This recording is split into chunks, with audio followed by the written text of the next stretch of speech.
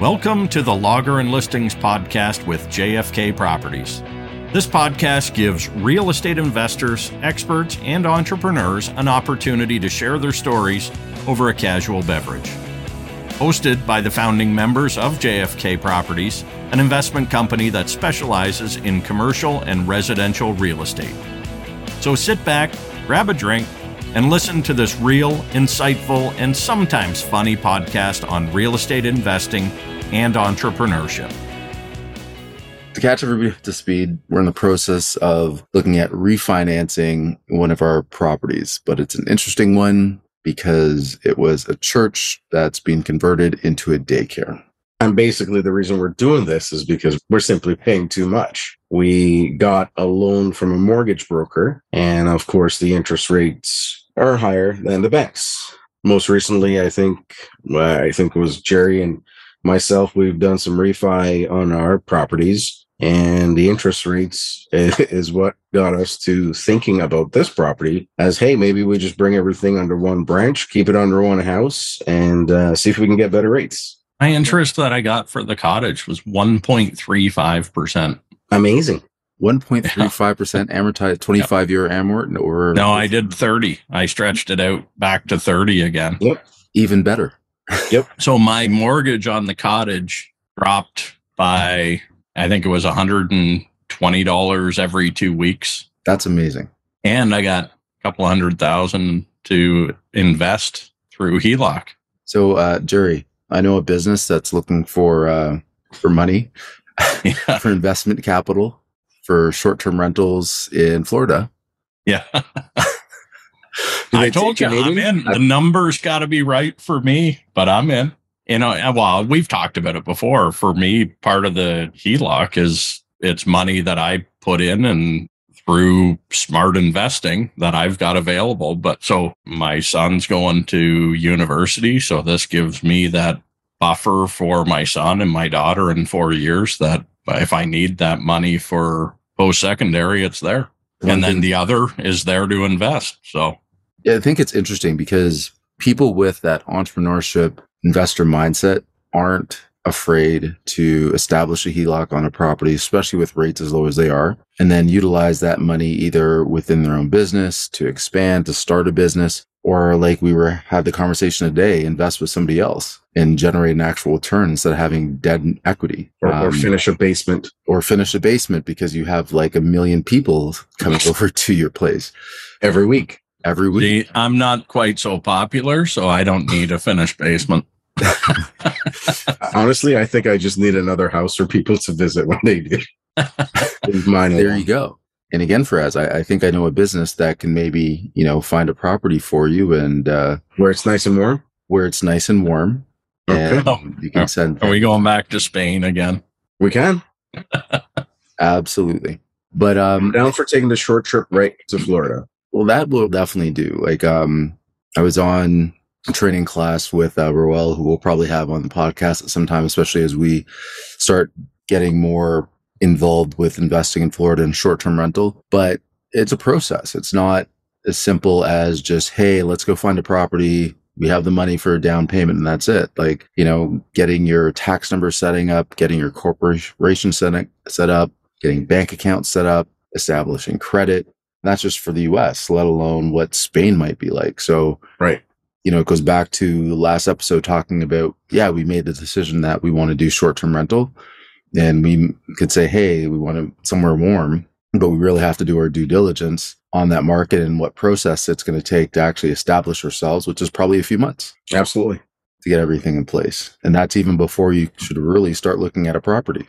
And the good thing is you do have some backing where that's concerned. Yeah, it makes it easier. So for, people that are maybe listening to this that are like, well, hey, I want to do the same thing, but don't know anybody. Or how even to start. Yeah. Yeah. So it's definitely have to go through the process, do the research or find somebody that's done it already and, kind of learn from them, and we're fortunate that we have that where we can learn from somebody else that's been through that, a few years ago. Great. What does this have to do with refinancing? Well, because we just brought up, it created other investment opportunities. Correct. Right. We just brought up the good stuff about refi.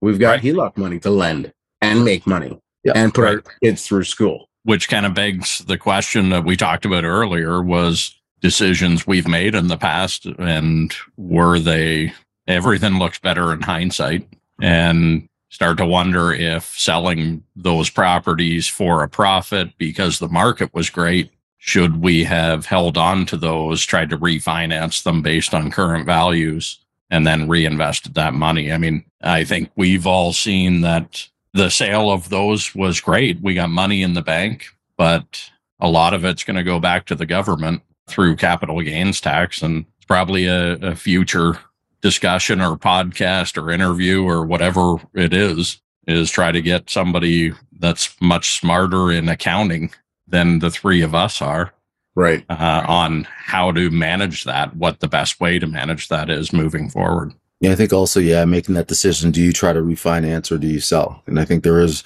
always a time to sell, and there's other times where refinance makes sense. And at the end of the day, those properties provided more profit than in that short period of time than we projected in 5 years, which was our plan. So looking at our plan, we executed that. We made the profit we wanted. It just happened to be in a shorter time frame. So whether it was 5 years or 1 year, we were going to pay capital gains on that money anyway. Right. But could, instead of paying capital gains after 2 years, could we have refinanced, bought more properties with that money, not paid capital gains, but now had 4 buildings instead of 2? Yeah. Just continue to grow the business without them taking half of it. I think we, quite frankly, we probably all fell into the same trap that individual investors do, is you see the money on the table and you're quick to take it off. And it sure as hell felt great taking it off the table. But when you have to pay the tax, and again, that goes to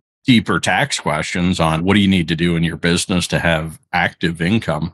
Because if we had active income, there's more tax benefits that you can write off. Right. If it's straight real estate investing, it's all passive income. And in Canada, that gets taxed at 50%. It's huge. Right. And then you got capital gains on top of that, and it's all passive. It's just a kind of a double whammy. So, yeah, I don't know. I just started thinking of it over the last couple of days. In hindsight, we learned in those courses that we took that you get a property, it's worth more, you refinance it. The training that I sat in was never talking, unless you were flipping houses or wholesaling, it was never talking about flipping multifamily. It was cash flow, refinance, cash flow, refinance, and build. It might be something we look back on and kick ourselves a little bit. And I'll take kicking myself with tens of thousands in our pocket.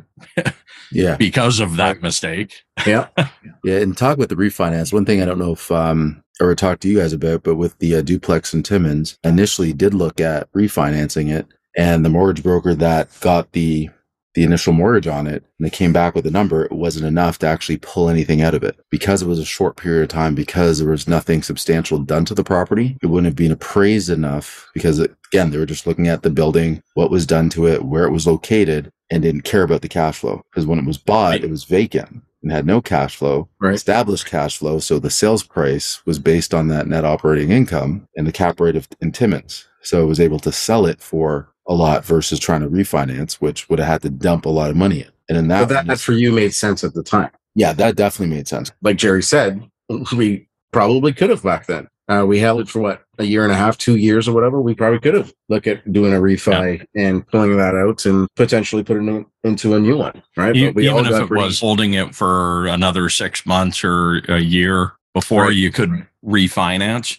I just think next time around, it's something that we need to be more cognizant of, is did it make sense? I mean, we knew about capital gains. We understood there was going to be taxes. It wasn't like we were just flying by the seat of our pants and sold them. We knew what it was, but in hindsight, I look at it and wonder, could we have done more with that had we refinanced? And it was a couple of years. And, your deal in Timmins, Kurt, was not even a year, right? So that was 6 months. That's a little bit different than a year and a half, 2 years. That's not hugely different, but in the market, the way it's been the last 6 or 8 months, it is, because we've seen the market go crazy.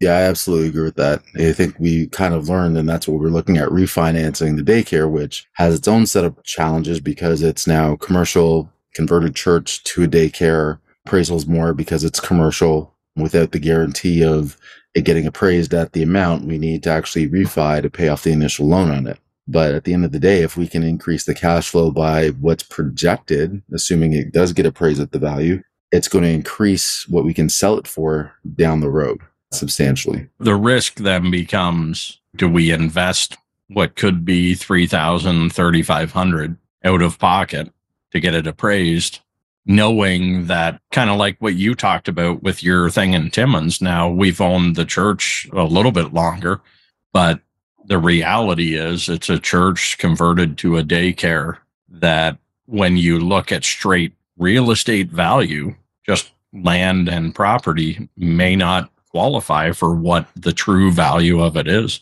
So yeah. I think we risk that appraisal coming in lower than what we think it's worth and what we've assessed it. Mm-hmm. No, it's certainly an interesting one. And I know, Faraz, you're going to be contacting different appraisers to get a sense of what the cost is going to be. And then we reconvene and make the decision of, do we do it or do we not? I definitely do think it's worth looking at. Like, I mean, we're in a position right now that no one wants to dump $3,500, but we can, and in hopes that, you know, it works out in our favor, but we still need to know what we're doing, right? What is the alternative? Because if, let's say we spend $3,500 and the appraisal comes back at $700,000 instead of $900,000, right? Then what do we do? Well, right? That, you know, because maybe. But what does that mean? Look at the numbers. What are we looking at? So let's say that we take that refinance, pay off portion of the existing loan, and that increases our cash flow by, instead of 500 or 600, whatever that number is, maybe it's 100. Is that worth it long term? That's where you come in and your spreadsheets.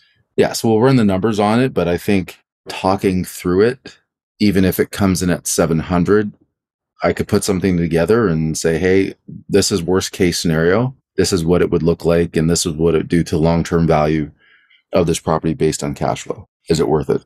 I guarantee that. I do think we did all discuss that. Maybe, you know, if it came in at a lesser value, do we top it up and, you know, just leave a bit with the other guys, right? With the higher interest rates. And if the lower one works out where we can still cash flow and not be under, then why not?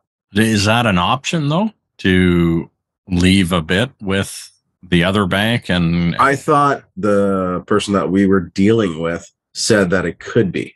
Mm-hmm. Okay. That was my understanding as well. Yeah, that there could be payout of what can get funded.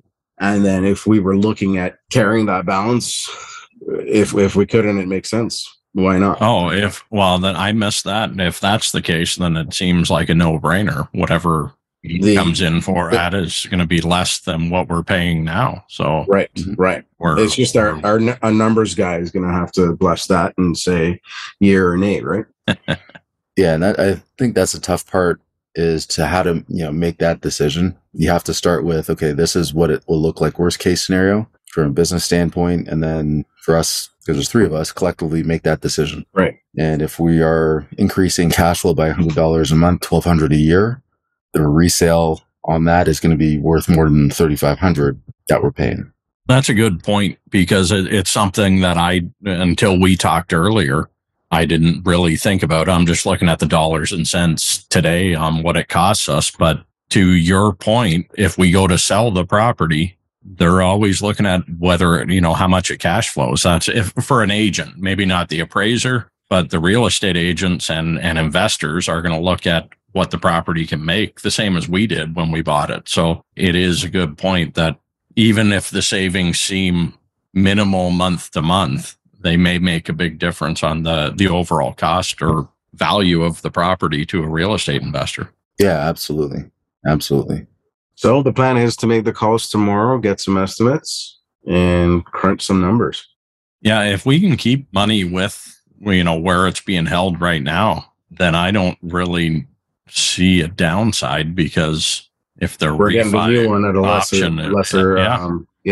So there's got to be some cash flow there, right? Yeah. Mm-hmm.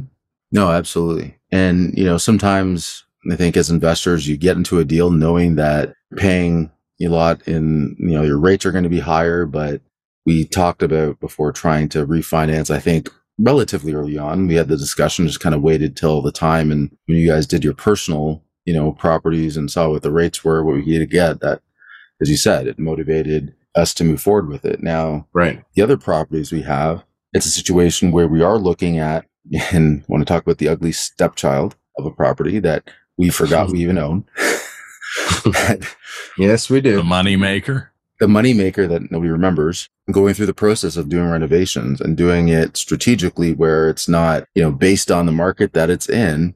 It's not downtown Toronto where we're trying to make in this fancy loft, but enough where we can charge more in rent, again, increase the cash flow that a resale or refinance is going to be hopefully better, because an appraiser will look at the fact that, hey, we invested 10,000, whatever it is, in a unit. It's all updated and everything like that. Those are things that appraiser will be looking at. Right. Not the numbers. But from our standpoint, charging more rent is going to increase the numbers at the end of the day when we go to sell. And it kind of ties back into the church that we were talking about, because when you think about it, even since we've owned it, the furnace, the air conditioning have all been added. And to our benefit, the tenants have footed the bill for half of that. So there has been investment made in that property that we'll be able to show the appraisers. So, right. Mm-hmm. But yeah, you're right. I mean, I think with the other one, it's a challenge because, well, first of all, it's one of those buildings that we haven't seen. None of us have seen it. So we're looking at pictures of. Here comes Jerry. Oh, yeah. Yeah. Well, because we haven't seen it. Who knows how bad it is? The pictures look fucking horrible. But is it that bad? Is it just peeling paint that can be scraped off and painted? I don't know. And we're at the mercy of contractors who went and looked at it. And let's face it, contractors right now can probably charge whatever the hell they want. But we don't know. Yeah. We don't know what visually with our own eyes what it is. But we do have a great property manager that she's been giving us the advice that this building could be a lot more than what we bought it for, which we always thought it could be. Mm-hmm. But she thinks it could be bigger and better than even what we thought it would be. So how do you balance that? Because she's saying spend the money in it. We want to spend some money in it. But to Kurt's point, we're not downtown Toronto here. And I mean, from looking at the quote that we got, I know that there was a fair bit of stuff that needed to be done, but when we talk lipstick and makeup to get something up to par, that bill didn't really suit that model, right? Yeah. It was a lot of makeup, let's put it that way. Yeah. But yeah, we don't want to be like the prettiest building or property on an ugly street. That's not going to get you the money, because somebody's going to look at it and say, well, there's no real upside potential. Now, when we bought it, did need work, which we knew. Didn't really know how much per unit, because every unit, as tenants move out, that's when you really find out. Did they trash it? Did they do a good job of taking care of it? But just get it to a point where it's a good unit, solid building, maximize the rent. And that's it. So whatever that number is to renovate, I think that is where we need to go. And not just for this building, but for even the other one in Timmins, which Jerry has heartaches about as well. The shithole. The shithole that we bought. It's not a shithole. Right. Are you kidding me? You're the only person I've heard since we bought it say it's not a shithole. Gary, and I haven't seen it, but that's what I've heard. Gary said it was good. And like we talked about before, we have, faith in Gary. And it's just, the strategy. It's certainly not an easy property to manage. From the property manager's perspective, with the tenants, with the location, there's only a certain amount of rent that we can get out of it. But at the price we purchased it, we could turn around and sell it for more based on cash flow. If we can turn those tenants over, do a little bit of cleanup. Right. Maybe charge a little bit more, but not as much as we could with the ugly stepchild. I actually feel like those tenants are making money off our place because that basement looks like it's fully rented. Yeah. Yeah, it does. Not going to lie. There was about six cots down there. Yeah, it looked like it. And there was piles of clothes that looked like it was in like a refugee camp. Yep. Yeah, I think the first clue was when the bed was in the family room and there was just clothes and stuff in the bedroom. I'm not sure why that happens, but You guys got to warn me the next time, though, that we do these Zoom meetings and Gary's walking around, that it's live. And I don't, I don't just blurt out shit like, "Oh, that's a pretty sight." Yeah. Yeah. Oh, the Zoom tour. Yeah. Yeah, what was it? You made some comment about the decor or something. The lady opened her bedroom mess. door. She opened her bedroom door. And I was like, whoa. That's pretty. Yeah. Well, at least we don't have. Yeah, see, those are COVID challenges and virtual challenges.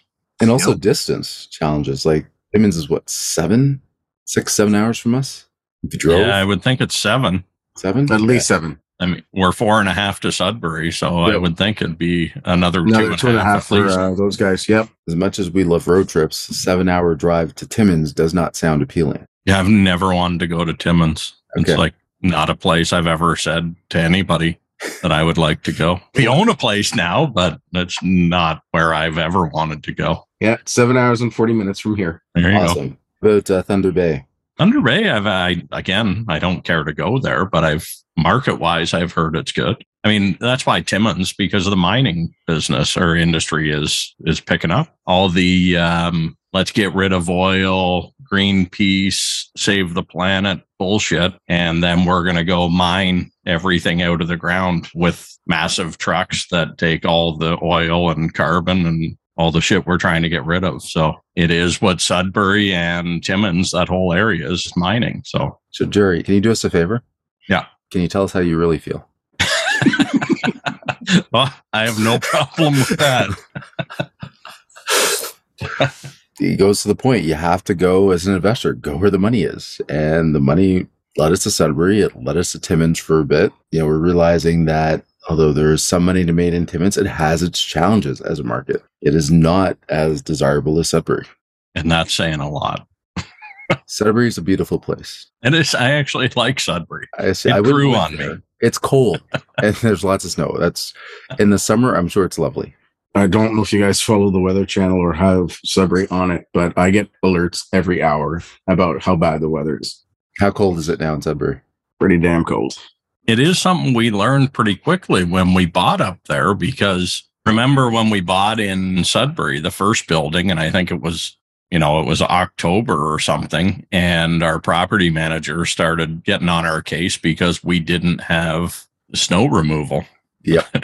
And it was, 10 degrees Celsius here. To go look at the place. I wasn't wearing snow boots. Oh, yeah. Oh, that was when we looked at it. But I mean, after we bought it, because we didn't even think we needed snow removal in October. Correct. But clearly we did. Yeah, it's that was a learning lesson. Like overall, whatever market you're in, you have to actually factor in, and we did factor in snow removal. We just didn't factor in the timing of it. But yeah. It was like solar panels in Sudbury. Yeah.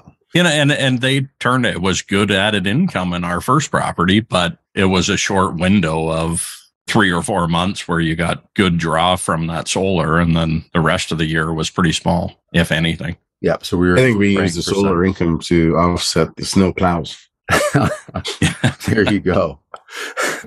So obviously we have a plan for the refinance, next steps. At least I think we've kind of made a decision on it. And I think for anybody listening, any investor that's gone through it before, you have to make that decision, not necessarily in the short term, as you mentioned, Jerry, cash outlay, but what does that mean long term for the cash flow and possible value of that building for other investors? So I would say don't be scared of investing money in your property, whether it's getting an appraisal for a refinance or improving, a unit or a couple of units, if it's going to mean additional money down the road. That is my lesson for the day. Agreed. And talk through it. This is the kind of stuff we do all the time, is just have a conversation. And whatever I was thinking at the start of the conversation, I may still be strong on it at the end, but there's plenty of times where I completely change my thinking. And sometimes it's because of what you guys say. Sometimes it's because I ramble on and I hear myself and I realize I just made a good point that was counter to what I was thinking. And I think that is the neat part about this partnership, this business, is we just talk ideas through. And then at the end of it, usually we're all in agreement on what the next step is. So I wasn't sold on spending $3,500 or whatever it was for an appraisal, but this conversation helped me understand it. Yeah, I think me too. I thought about it, but again, talking through it and hearing different perspectives. Potentials, right? Yeah, We whichever can sit side here all day long trying to figure out the potentials on our own, but without discussing it. Like we've done everything else, and what's got us here today is we've always sat down, discussed it. Even when we weren't doing this, we were still having Zoom meetings. We were still meeting for dinners, what have you, and discussing it. Because if you didn't do it, then, I don't want to be sitting there going, holy shit, are we making the right decision? You know what I mean? So we'd always get together, we'd talk it through. And like Jerry said, as the end, it's a yes or a no. If it makes perfect sense for the business, then we do it. And the yes is we're doing the appraisal. Then the question mark is we'll figure out the repairs on the other one and see if we can pare back on the lipstick a little. Yeah, not Sephora or MAC, was it? The other one for Az? I'm glad that you're an expert. Sephora and MAC, I believe. If they're listening, we're looking for sponsors for the podcast. Correct. That is correct. Logger and Listings brought to you by Sephora. Faraz, make that happen. Yeah, I'll try. You know me. I'll work every single angle. I went with the total wrong industry for my points. I don't think we're looking for those type of sponsors. No, we're not. Definitely not. Well, Jess, I got to jump off here. I just got the text message saying, can you come pick me up? So this is awesome. Real life, real world situations. But yes, understood. Go do what you need to do. And I guess we just thank everybody again for tuning into another episode, as always, which I think will become our tradition for signing off on these. Cheers to everybody listening. Happy investing, and keep building your businesses. Stay tuned. Cheers. Cheers. If you've enjoyed listening to the Logger and Listings podcast, leave a like or a comment. Not only will we appreciate it, but it will also help this podcast grow organically and help other investors and entrepreneurs grow their businesses and have fun along the way.